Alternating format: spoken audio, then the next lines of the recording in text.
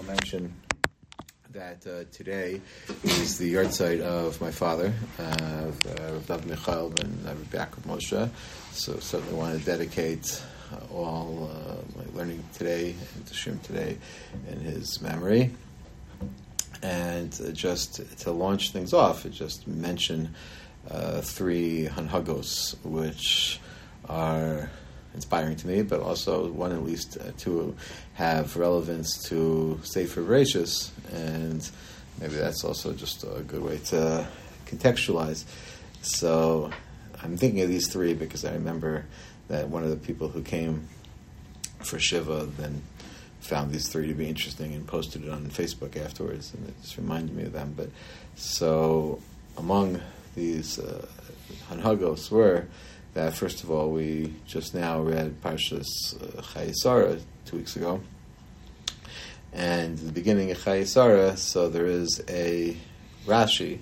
It's a little unclear, but the basic idea is that there is a Smichas HaParshios that the Torah tells us about the death of Sarah right after the end of Vayera, which is the story of the Akedah. And Chazal suggest that it's because there's a connection between the two, that the Akedah was the proximate cause of the death of Sarah. And the Rashi is a little vague, but basically the way my father would relate it, and the reason it impacted his behavior, is that the suggestion there is that Sarah's death was caused by the incomplete report of the Akedah, that she was given the impression that Yitzchak was shechted, because the report was basically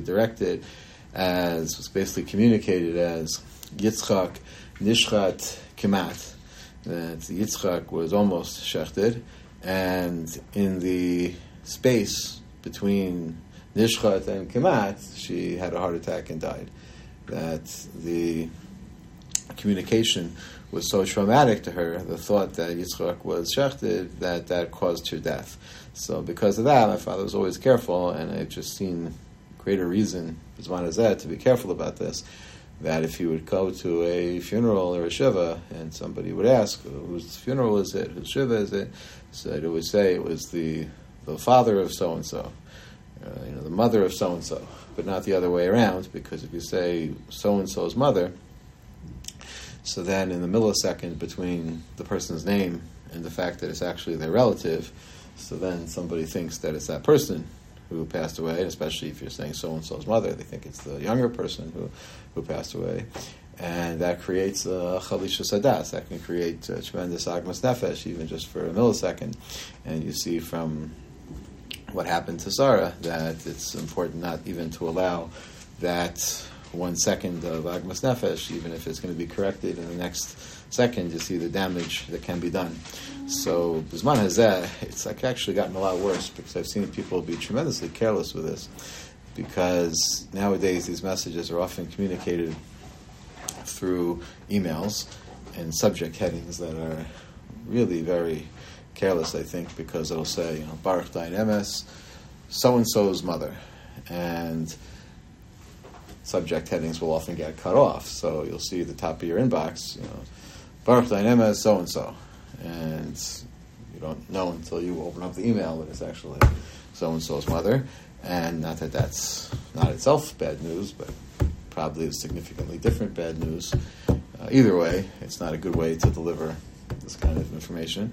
And especially, it gets much worse, because with technology, in addition to emails getting cut off, but they come in and notifications, and you only see half of them, and there's just a real need to be much more careful than people are. And so that's a part of the Musar Haskel of that Rashi from last week's Parsha, 2 weeks ago Parsha. And it's also interesting because if you look at the Rashi, the way it's printed, and so I've always thought about this, because it's not exactly the way my father should say. Our Rashi has it as Yitzchak kemat shalom nishchat, and if you look at the Mefarshim on Rashi and others on the Medrash, so they discuss what the proper language was, because it's a little unclear from that Rashi. It's hard to understand the language there. And there's much discussion in the Mefarshim as to how exactly the message came across in a way that was ambiguous or misleading to Sarah. And there's an interesting discussion in the Gur Aryeh, if I remember correctly, that the way he said it was that it wasn't that she misunderstood. She understood that he didn't actually get slaughtered, but just the thought of the possibility is so traumatic to a mother that alone was able to have that impact on her, even though it was clear to her that it hadn't actually happened. So that just adds another level of sensitivity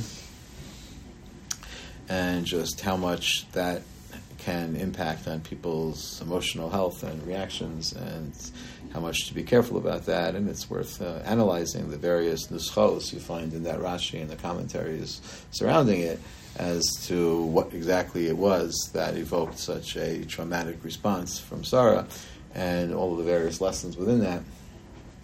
It's itself a powerful topic. That was one. Second one is that there's a head-on Haga also, which is not really relevant nowadays either because of modern technology, although maybe also shifts because the technology requires just a different adaptation. So it was a little funny to watch. So in the days before I had caller ID, so if the phone would ring and he didn't have time to speak, so he would answer the phone and say, "Can I call you back?" without asking who it was first. And the reason was, he explained, because if you'd first ask who it was and then tell them that you didn't have time to speak, so he was worried that the person might think, oh, it's only because it's who I am, I'm not chashuv enough, he doesn't have time to speak. But if I was somebody else, he would have time to speak. So he wanted the person to know that before I even have any idea who you are, you could be the King of England, whatever, I want you to know first that I don't have time to speak, and then I'll find out afterwards who you are. And he wanted to make sure, Davka, that they got the message before they were able to say who they were, so they shouldn't think it was because they weren't chashuv enough. So nowadays, everyone's got caller ID, so I've often thought about how to adapt that hanhaga into a practical form. Part of it is, I shouldn't tell you this, but basically, like, I always let every ring play out because, at least they'll think that it just went to voicemail without seeing it, because I've always just thought twice about the idea of cutting off a ring anywhere in the middle. A person shouldn't think, oh, it's because they're screening the calls and they see it's me. So that's another one, that how exactly to adapt that to modern technology is another question, but that same sensitivity is an important point. And the third point is, he used to be fond of quoting the view, similar to the view of the Sefer Yereim. I think he would quote it from Rabbi Saul Salanter, that we have a prohibition in the Torah of onah, and onah extends to onas dvarim, that you're not allowed to inflict emotional pain on people. And onas dvarim, the language sounds like it means onah through words. So it's usually assumed that you inflict that pain by saying something nasty, saying something not nice. That's how you cause this emotional pain.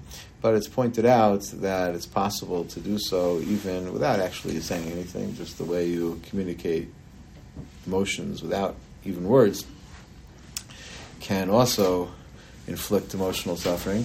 I believe it's the view of the Sefer Yereim that you call panim zo'ofos, just a harsh countenance, like a death stare, for example, could theoretically, I guess that itself is bringing that up, was itself an act of onas dvarim. You see, it's so hard to protect against.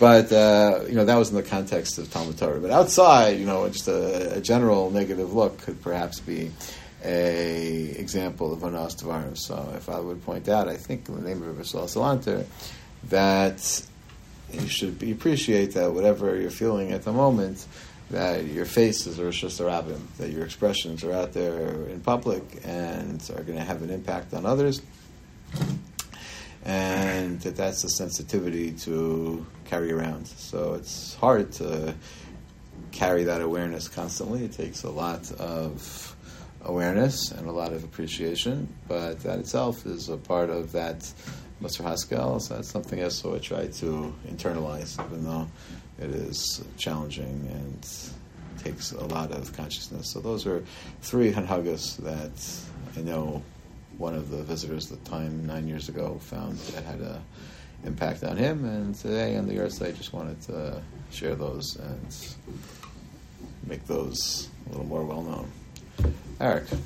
I'm curious, because me and the individual are actually talking about over Shabbos.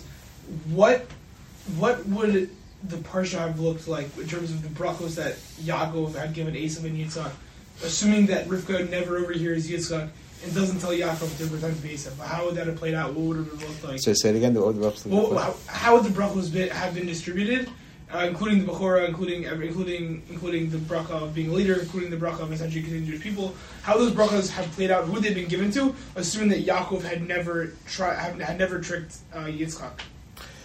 It's a hard question because there's a lot of analysis about this, a lot of speculation, and the character and the awareness of Yitzchak.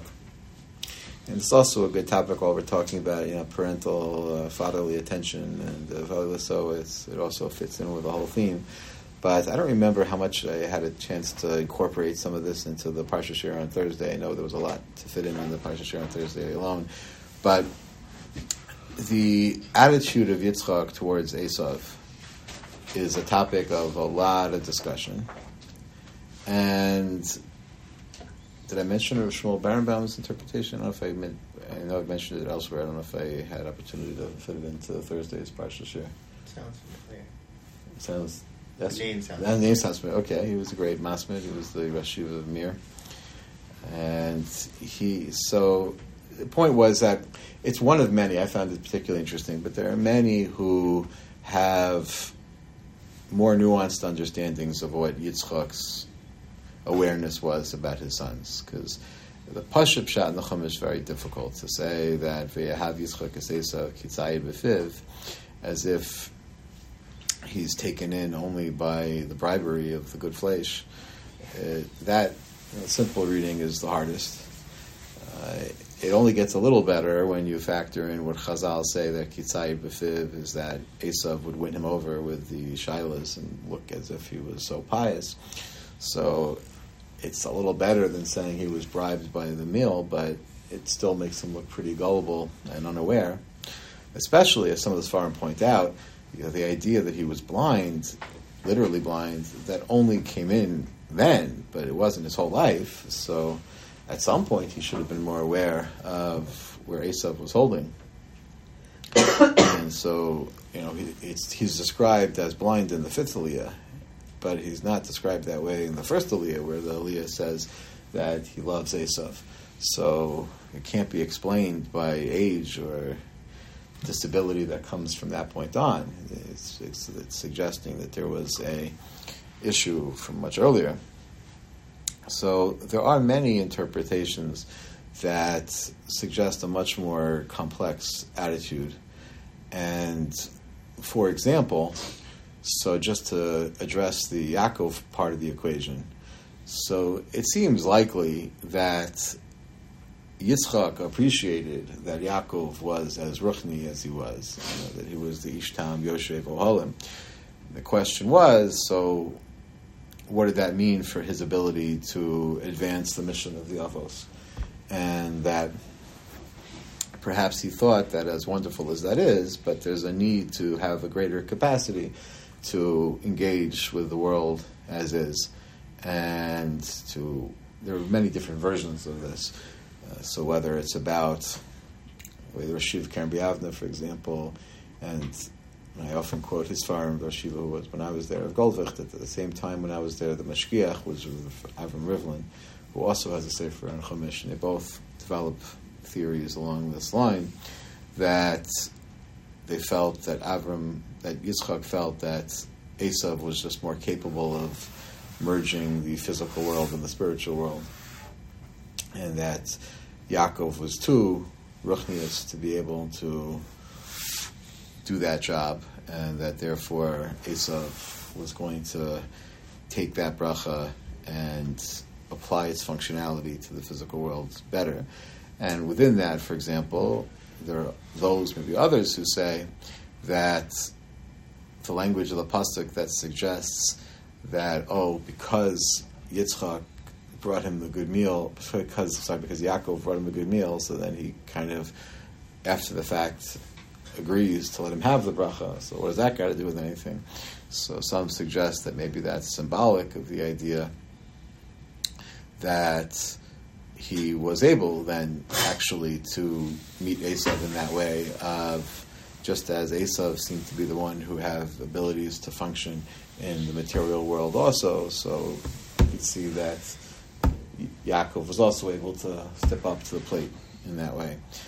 Perhaps the idea that's maybe most resonant with us at this moment in time is that Rav Kook in his shiur suggested that Yitzchak's thinking was that we need an Esav to be able to stand up to the enemies of the world right now. We need somebody who can hunt and who can fight for himself, because that's going to be crucial for the survival of Klal Yisrael, and they have to choose him. Which then is, he does, and Rav Kook, the selection I saw at least doesn't develop the idea further, but if that is the idea, so then the Havamina and the Maskana really could use some extra clarification. So then, was he wrong, or was it that Yaakov also had that midah? Maybe that is the case, as we see from Parshas Vayishlach, that Yaakov was more capable of joining the fight than maybe we would have thought. There's a lot to analyze there. What I found, I've mentioned in the past, I think, again, I don't remember how, I've just spoken about this parsha a lot this week, so I just don't remember how much I said here and how much I said elsewhere. But I've mentioned in the past the idea that I think the language of the pasuk perhaps suggests that Yitzchak was actively choosing to love Esav in kind of a deliberate fashion, Vayehav Yitzchak es Esav, perhaps because he recognized his, to say the least, complexity and mixture of forces within him, and that he needed more parental attention in order to be able to separate out the good from the bad. So each of these interpretations helps move Yitzchak into a more understandable and maybe more flattering portrayal than the most negative way that looks from the Pasuk Pshat in the Pasuk, that he was just bribed by the good meal. So we keep edging things over in a perhaps much better light for him. And Shmuel Barenbaum, I just saw recently, in the Sefer that came out last year, and only goes up till Toldos, so I can't quote it anymore after this week. But hopefully they'll come out with another volume. I haven't seen if they came out with another volume, but the one volume I saw last year, it only goes from Parshas Brachos to Toldos, was very nice things. So he says something similar to that, but he adds another step, which I thought was very interesting. That, and according to his interpretation, you could say that really Yitzchak missed nothing here, but essentially that even if we say that Yitzchak understood everything about Esav's misbehavior, and even to the extent that Kisai V'Fiv, that the questions he was asking, how do you take Meiser on salt, were false also, and were just meant to deceive him. Let's say it could be that Yitzchak caught on to that also, and didn't even necessarily think they were genuine, but he still saw a midah that he could work with, and that midah was the desire to please him. And the fact that he had at least that much, that Esav cared enough about his father's opinion that he wanted to please him, was something that he could cultivate. And he chose to direct his love towards that in the hope that he could indeed make that grow and build on that. And there, just to add a few points, so one point that Rav Barenbaum notes is that, and I found this particularly interesting because, first of all, it's actually because somebody in Shul asked me this last week, and this is actually a little bit of a response. So, the question of why is when the Mishnah in Pirkei Avos talks about Ava Tluya B'Davar, Ava She'ena Tluya B'Davar, why not make reference to this whole episode of itself? So the idea of Avil Tulia B'davar and in general parenting advice, so we think that we normally would advise a parent to show unconditional love towards a child. So I think that is in general the advice that we give. But here it's interesting, you see something going in a little bit of a different direction. But what's the opposite then of withholding your love for conditional reasons? Not necessarily, because what he articulates through Barenbaum is that the language of the Torah specifically is instructive here, that he loved him kisai b'fiv, meaning that first of all he was trying to bring out this good quality in him, that he wanted to please his father.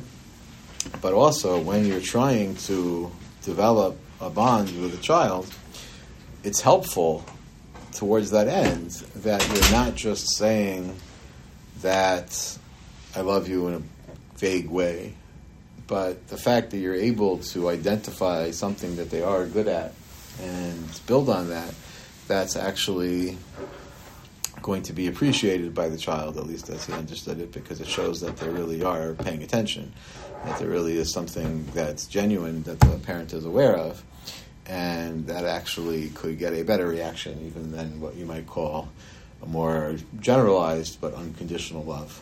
So the idea of the apparent conditionality of it has the advantage of the fact that it actually reflects a genuine connection, and that was what he was building on. So that Adkan Divrei from Barenbaum. But it's interesting now, just I'll add a few footnotes to this. So first of all, now to complete the rehabilitation of Yitzchak in terms of how to interpret these psukim. So let's say we can now make him look much better and say that he wasn't missing anything in terms of Esav, and he wasn't wrong about anything, and he had a pretty solid plan here. But never he failed. It was the wrong result. But was it? I wonder, because maybe you could even argue that on top of all this, that he was even successful with his plan. Because first of all, to blame anything on the parenting here, which Rav Hirsch a little bit does. Rav Hirsch has this comment at the beginning of the parsha that really Yitzchak and Rivka were guilty of violating the idea of Chanoich Lenar Al Pi Darko, that you should educate a child in a distinct fashion and not treat everyone the same. And they did that. They treated Yaakov and Esav in the same way, and that was what caused problems. So first of all, according to what we're saying, clearly you weren't treating them the same way. They were recognizing they had different kinds of needs and proclivities. But also, one detail not to forget is from the very beginning of the parsha. So we see that Rivka goes v'telech lidros Hashem, and she's told already from the very beginning that you're going to have these two very different children who are going to have two different nations come from them. So it sounds like it was always destined that way, that Yaakov and Esav were going to take their distinct paths. So to blame it on a parenting decision of any type of either or both parents doesn't seem to be the case. It seems to be that this was always the framework in which they were dealing.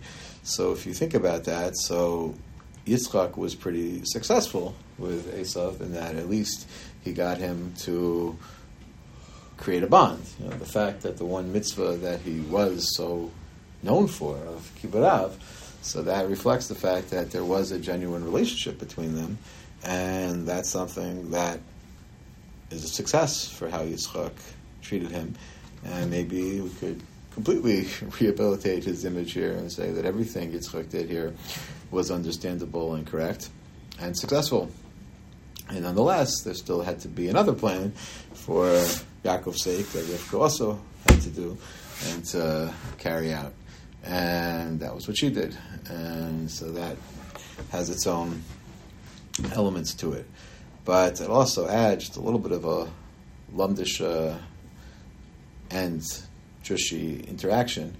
So again, I think you did just circulate it. If you want to listen to my now daily Aliyah Shirim for the OU app, the shorter version of the Parsha Shirim, you guys still get the full version of the full Aliyah and the Chamisha. It's still, for the Aliyah that we do together, still recommend that one. But if you want to get the other Aliyahs, the shorter version, giving on the OU app.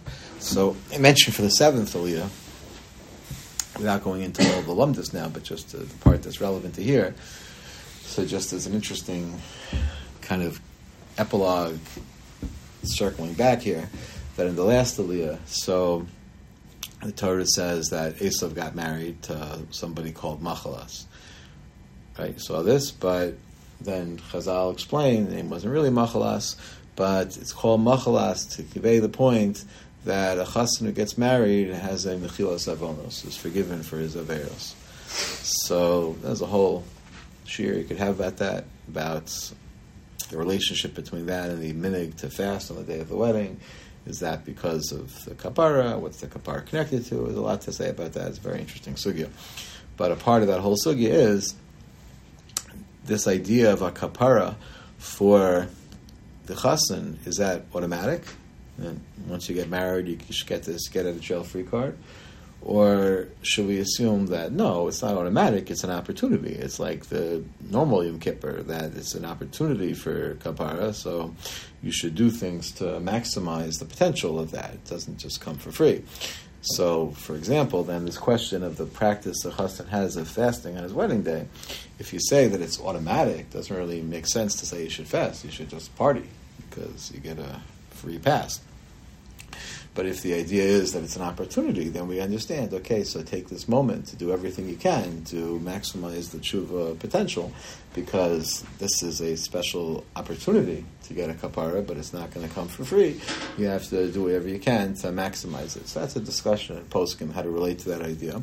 But the Mefarshim note, well, hold on a second, so who's the model for this? Esav, right? So are we saying, did Esav do tshuva? How are we supposed to reflect upon that? So there's an interesting comment by the Lutzker Rav, who notes over there that it sounds like if we're going to look to Esav as the source for this, so he says, so it sounds like you don't have to be a big tzaddik for this to be true, but at the same time, it's not nothing, because Esav did have hirhurei tshuva. He had a little bit of a gesture towards tshuva.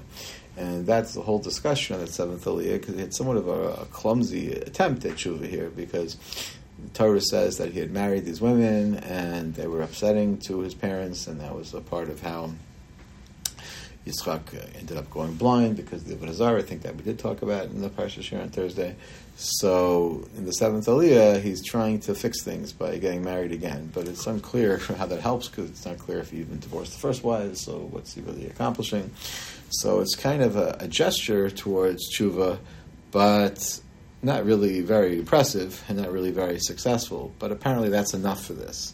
So it really ties in nicely with that whole idea in the first Aliyah, that what does Esav have going for him? He just has this little bit, this little idea that he wants to please his parents enough, that is pushing him to do something, and that's an opening of the door, and that's enough to get this kapara of the chassan.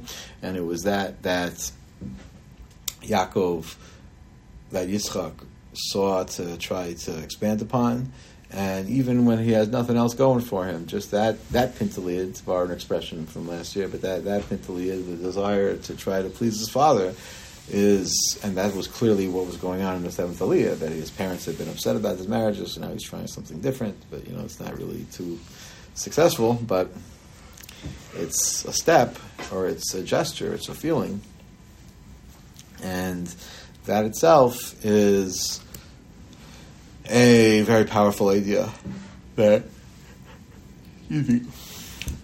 ties back in perhaps to that interpretation of the first Aliyah, that same midah that Yitzchak perceived in him and thought was worth focusing on is the same midah, perhaps in this interpretation of the Islam B'Torah, that's enough, just a little bit, that's enough for the kapara of the chassan to kick in, and for Esav to be the model of that attitude for the kapara of the chassan to kick in. So I thought that was an interesting idea. So what did any of that have to do with your question? The point being that there's just so much going on in terms of trying to figure out what was Yitzchak thinking and what was Yaakov thinking and what was the role. So it's very hard to know. It's just very hard to say what was the havmina, what was the maskana, what was the counterfactual, what would have been otherwise. It seems like there was a plan for both of them, and to mention another just kind of inspirational idea, perhaps, that's maybe helpful for us at this moment in time. So there is a sefer that's well known to students of contemporary Zionism named Ema Banu Smecha. Familiar with that sefer? It's an important sefer of Zionism. There's a couple, there's like more than one edition that was translated into English. And one that was translated, one of the translations into English has a Haskama from Rav Shechter. I recommend us reading it. So the Ema Banu Smecha was actually a tremendous Talmid Chacham by the name of Rav Teichtal, who was Chasid Emet, who was Mamish Satmar, but he was of the bent before the Holocaust. He was an anti-Zionist, and his experiences in the Holocaust, he changed his philosophy, and he became more open to the idea of Zionism, and he wrote this book, Ema Banu Smecha, which became since that time of the Holocaust, the past 75 years, became a very influential text of contemporary Zionism. Again, you can get it in at least 2 English versions. So, but he was also known for his other writings before this. He wrote Chuvas by the title Mishnah Sachir. It was a quite substantial Talmid Chacham of note. And more recently, they published other writings from him, so you can get the Mishnah Sachir on Pirkei Avos, you can get the Mishnah Sachir al Torah. So in the volume al Torah, so he describes that during the Holocaust, there was one time when he was hiding on a roof and watching what was going on, and he was just particularly struck by just how terrible the matzav is, and he was watching the Nazis harass the Jews, and there was meager rations that were available for the Jews, and the Nazis were taking from those, and they barely had anything, and the whole situation was terrible. And he was reflecting upon, essentially, your question, that we find that even afterwards, so when Yitzchak tells Yaakov, okay, you got to run now because you've got tensions with Esav, and he gives him a bracha before he goes. And Rav Teichtal was pondering that it seems that essentially he had always intended to give him a bracha of some sort anyway, and that the plan was always that Yaakov was going to get a bracha. And nonetheless, HaKadosh Baruch Hu had it worked out that despite the fact that Yaakov was always going to get a bracha, that he also had to then do this plan to get the bracha during Esav's time. Well, to get a bracha or to get the bracha? Well, to get a bracha. But it also had to be worked out that he gets his bracha during Esav's time. And the imagery that Rav Teichtal evoked from this was that, ultimately there'll be a geula and the Jews will be on top. But even at the darker moments before then, when it's clear that the enemies of the Jews are on top, even during their slot, so to speak, still HaKadosh Baruch Hu's looking out for them, and it's going to be protection. Just like in Esav's slot, God works it out that Yaakov got the bracha during Esav's slot, even though ultimately it's going to get the bracha anyway. So too at these moments of great darkness, when persecution is felt so palpably, you know that HaKadosh Baruch Hu is still looking out for the Jews, and that was able to give him some comfort and inspiration at that time. But it's very hard to know, given all these conflicting interpretations, what the counterfactual was. So what would he have done otherwise? And I give you a very roundabout way of saying I don't know.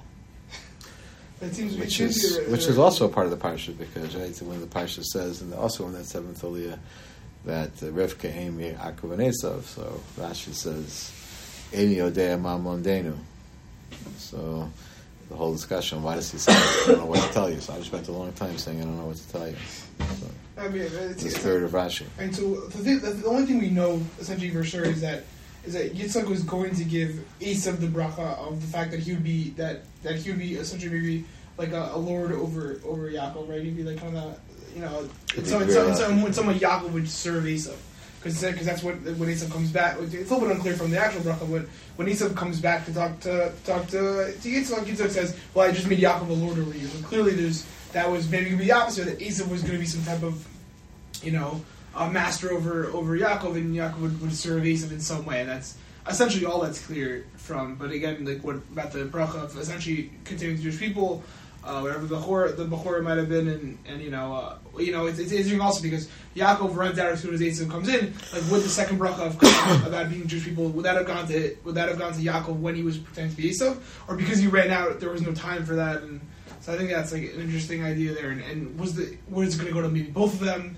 I feel like that could have been a possibility, So, but it sounds from Rebbe saying that it seemed that Yitzchak did intend for Esav because of also how intertwined the bracha that Yitzchak gave to Yaakov when he thought Esav was, and the bracha being Jewish people seems to be so intertwined in terms of it would be hard to say like, oh, Yaakov will serve Esav, but Yaakov will also be the Jewish people. Like, that's somewhat complicated and somewhat comprehensive. So it does feel like from the perspective that Esav would have gotten all of it. And for everybody saying, it seems that Yitzchak had faith in Esav to continue on that legacy. Clearly, it wouldn't be able to, but it's curious. It's interesting to try to figure out where might it have gone if there were. What was Yitzchak's plan? Is an interesting question at the very least. Yes, that's what I'm saying. We see that there are many different interpretations, and it's hard to know. But it's clearly a more complicated story than we can take for granted. Yeah. Tano. Kind of like an addendum to this point, but we don't see that Yitzchak needs Yaakov to do anything for him to be in the mood to give Yaakov the bracha at the end of the parsha, whereas we see Yaakov tells Esav, make me food so that I'm happy and in the right mood to give you this bracha. So how would that kind of play into Yitzchak clearly had a different type of relationship with Yaakov and Esav if he needed some extra external boost to be besimcha enough to give Esav a bracha, Masha and King by Yaakov. I mean, is that the only interpretation of how to say what happened with that? I mean, could have been he just wanted a nice meal to go along. I mean, but then he says ba'avor. Well, it sounds like it's connected. It sounds like it's Really? very. It's like It does sound like it's connected, but there's still some room to diverge. So, for example, it could be a l'chachila b'diavad kind of thing, because now Yaakov's on the run. There's no time to say, "Pick me up a burger before you go." But even if you call ahead, but if he needs to on the app, he have probably the could have meal. done it too. Yeah. But if he needs to have the meal to be in the mood, then So it could be a matter he of. does or he doesn't. It could. Well, I don't know. It could be a matter of quality. But he gives Birchas Avraham without the meal. Right. So I guess the question of Like how you would think that that's the higher quality bracha.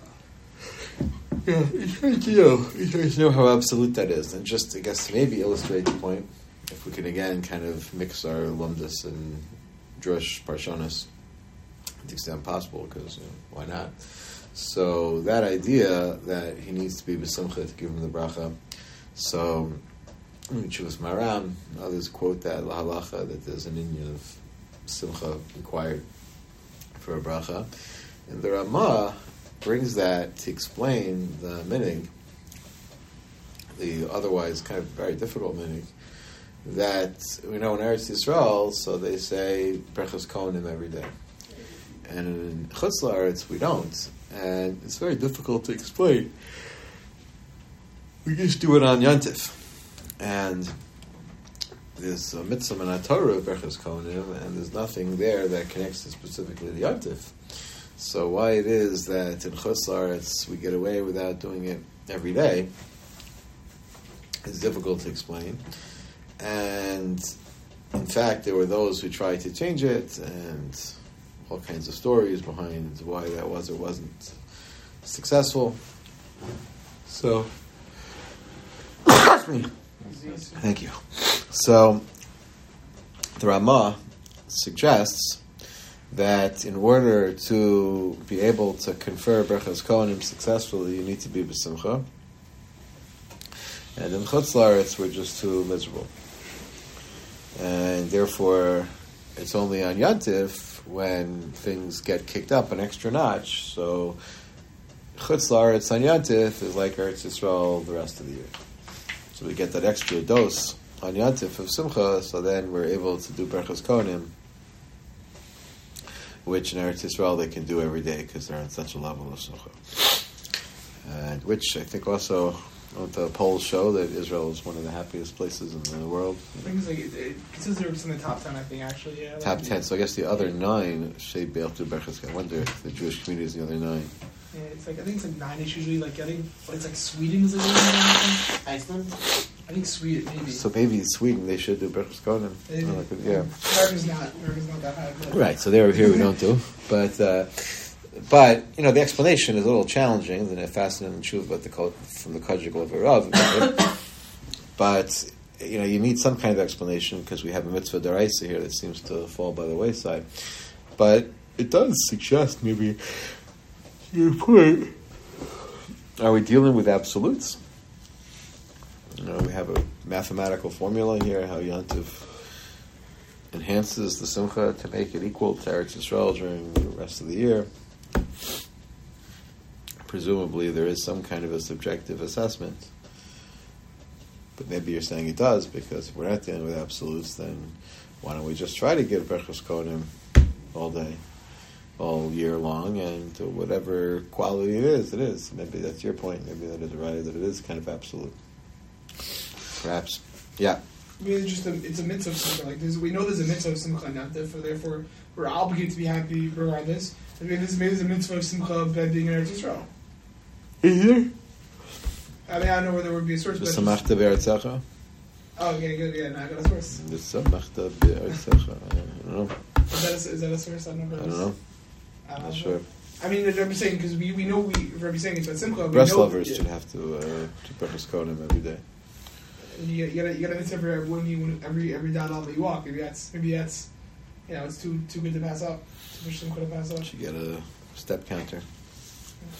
Yes. Well, I don't know if this would exactly answer that the matter of simcha, but it feels kind of related. That from what I've been told, on Shabbat, when there is a Beit Hamikdash, then we also have a mitzvah of simcha. So it's a question as a whole. I wonder if it's a pasuk in Baloscha. There's a whole question how to read that, because the pasuk says "B'yayim simchaschem." In one place in Chazal says "Elu Shabbasos Yom Tovim."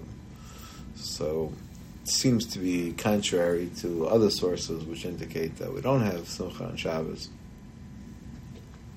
So that's a whole discussion.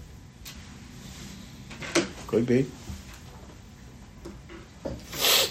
Okay. It's ready. 12:07. Any further questions? All right. Thank you for. I have a quick question. Yes, sir. What does Rabbi do for dessert for brachas? That I don't want to prejudge, because that's a sugya for our parent. Me and Jordan were doing some of the Gemaras, and we were like, I know, so I'd rather give that more. Wait, so we shouldn't eat dessert for the next few weeks? Well, that may be healthier. Or make sure to have bread with it, which may be less healthy. Take it as you will. Cake sandwich? What? Cake sandwich. Yeah, but I do hope that's certainly one of, we should probably prioritize that sugya, because we're probably one of the most nogeya sugyas out of all the things in this parak. I mean, because other things, okay, maybe we should as time gets tighter, maybe we should pick out the brachos sugyas that have the most practical ramifications and make sure that those are on the list. But that's definitely one of them. So, question is taken in good order. Yeah, no, I'm saying so it's a good idea, that because we may have to triage before the end of the semester if we want to do other things than the Mezechta, which we do. So we may have to triage. So maybe we should make a list of the brachos sugyas that are the most practical and prioritize them. So I think that's probably way up there. Okay, very good. Thank you. Well, thank you.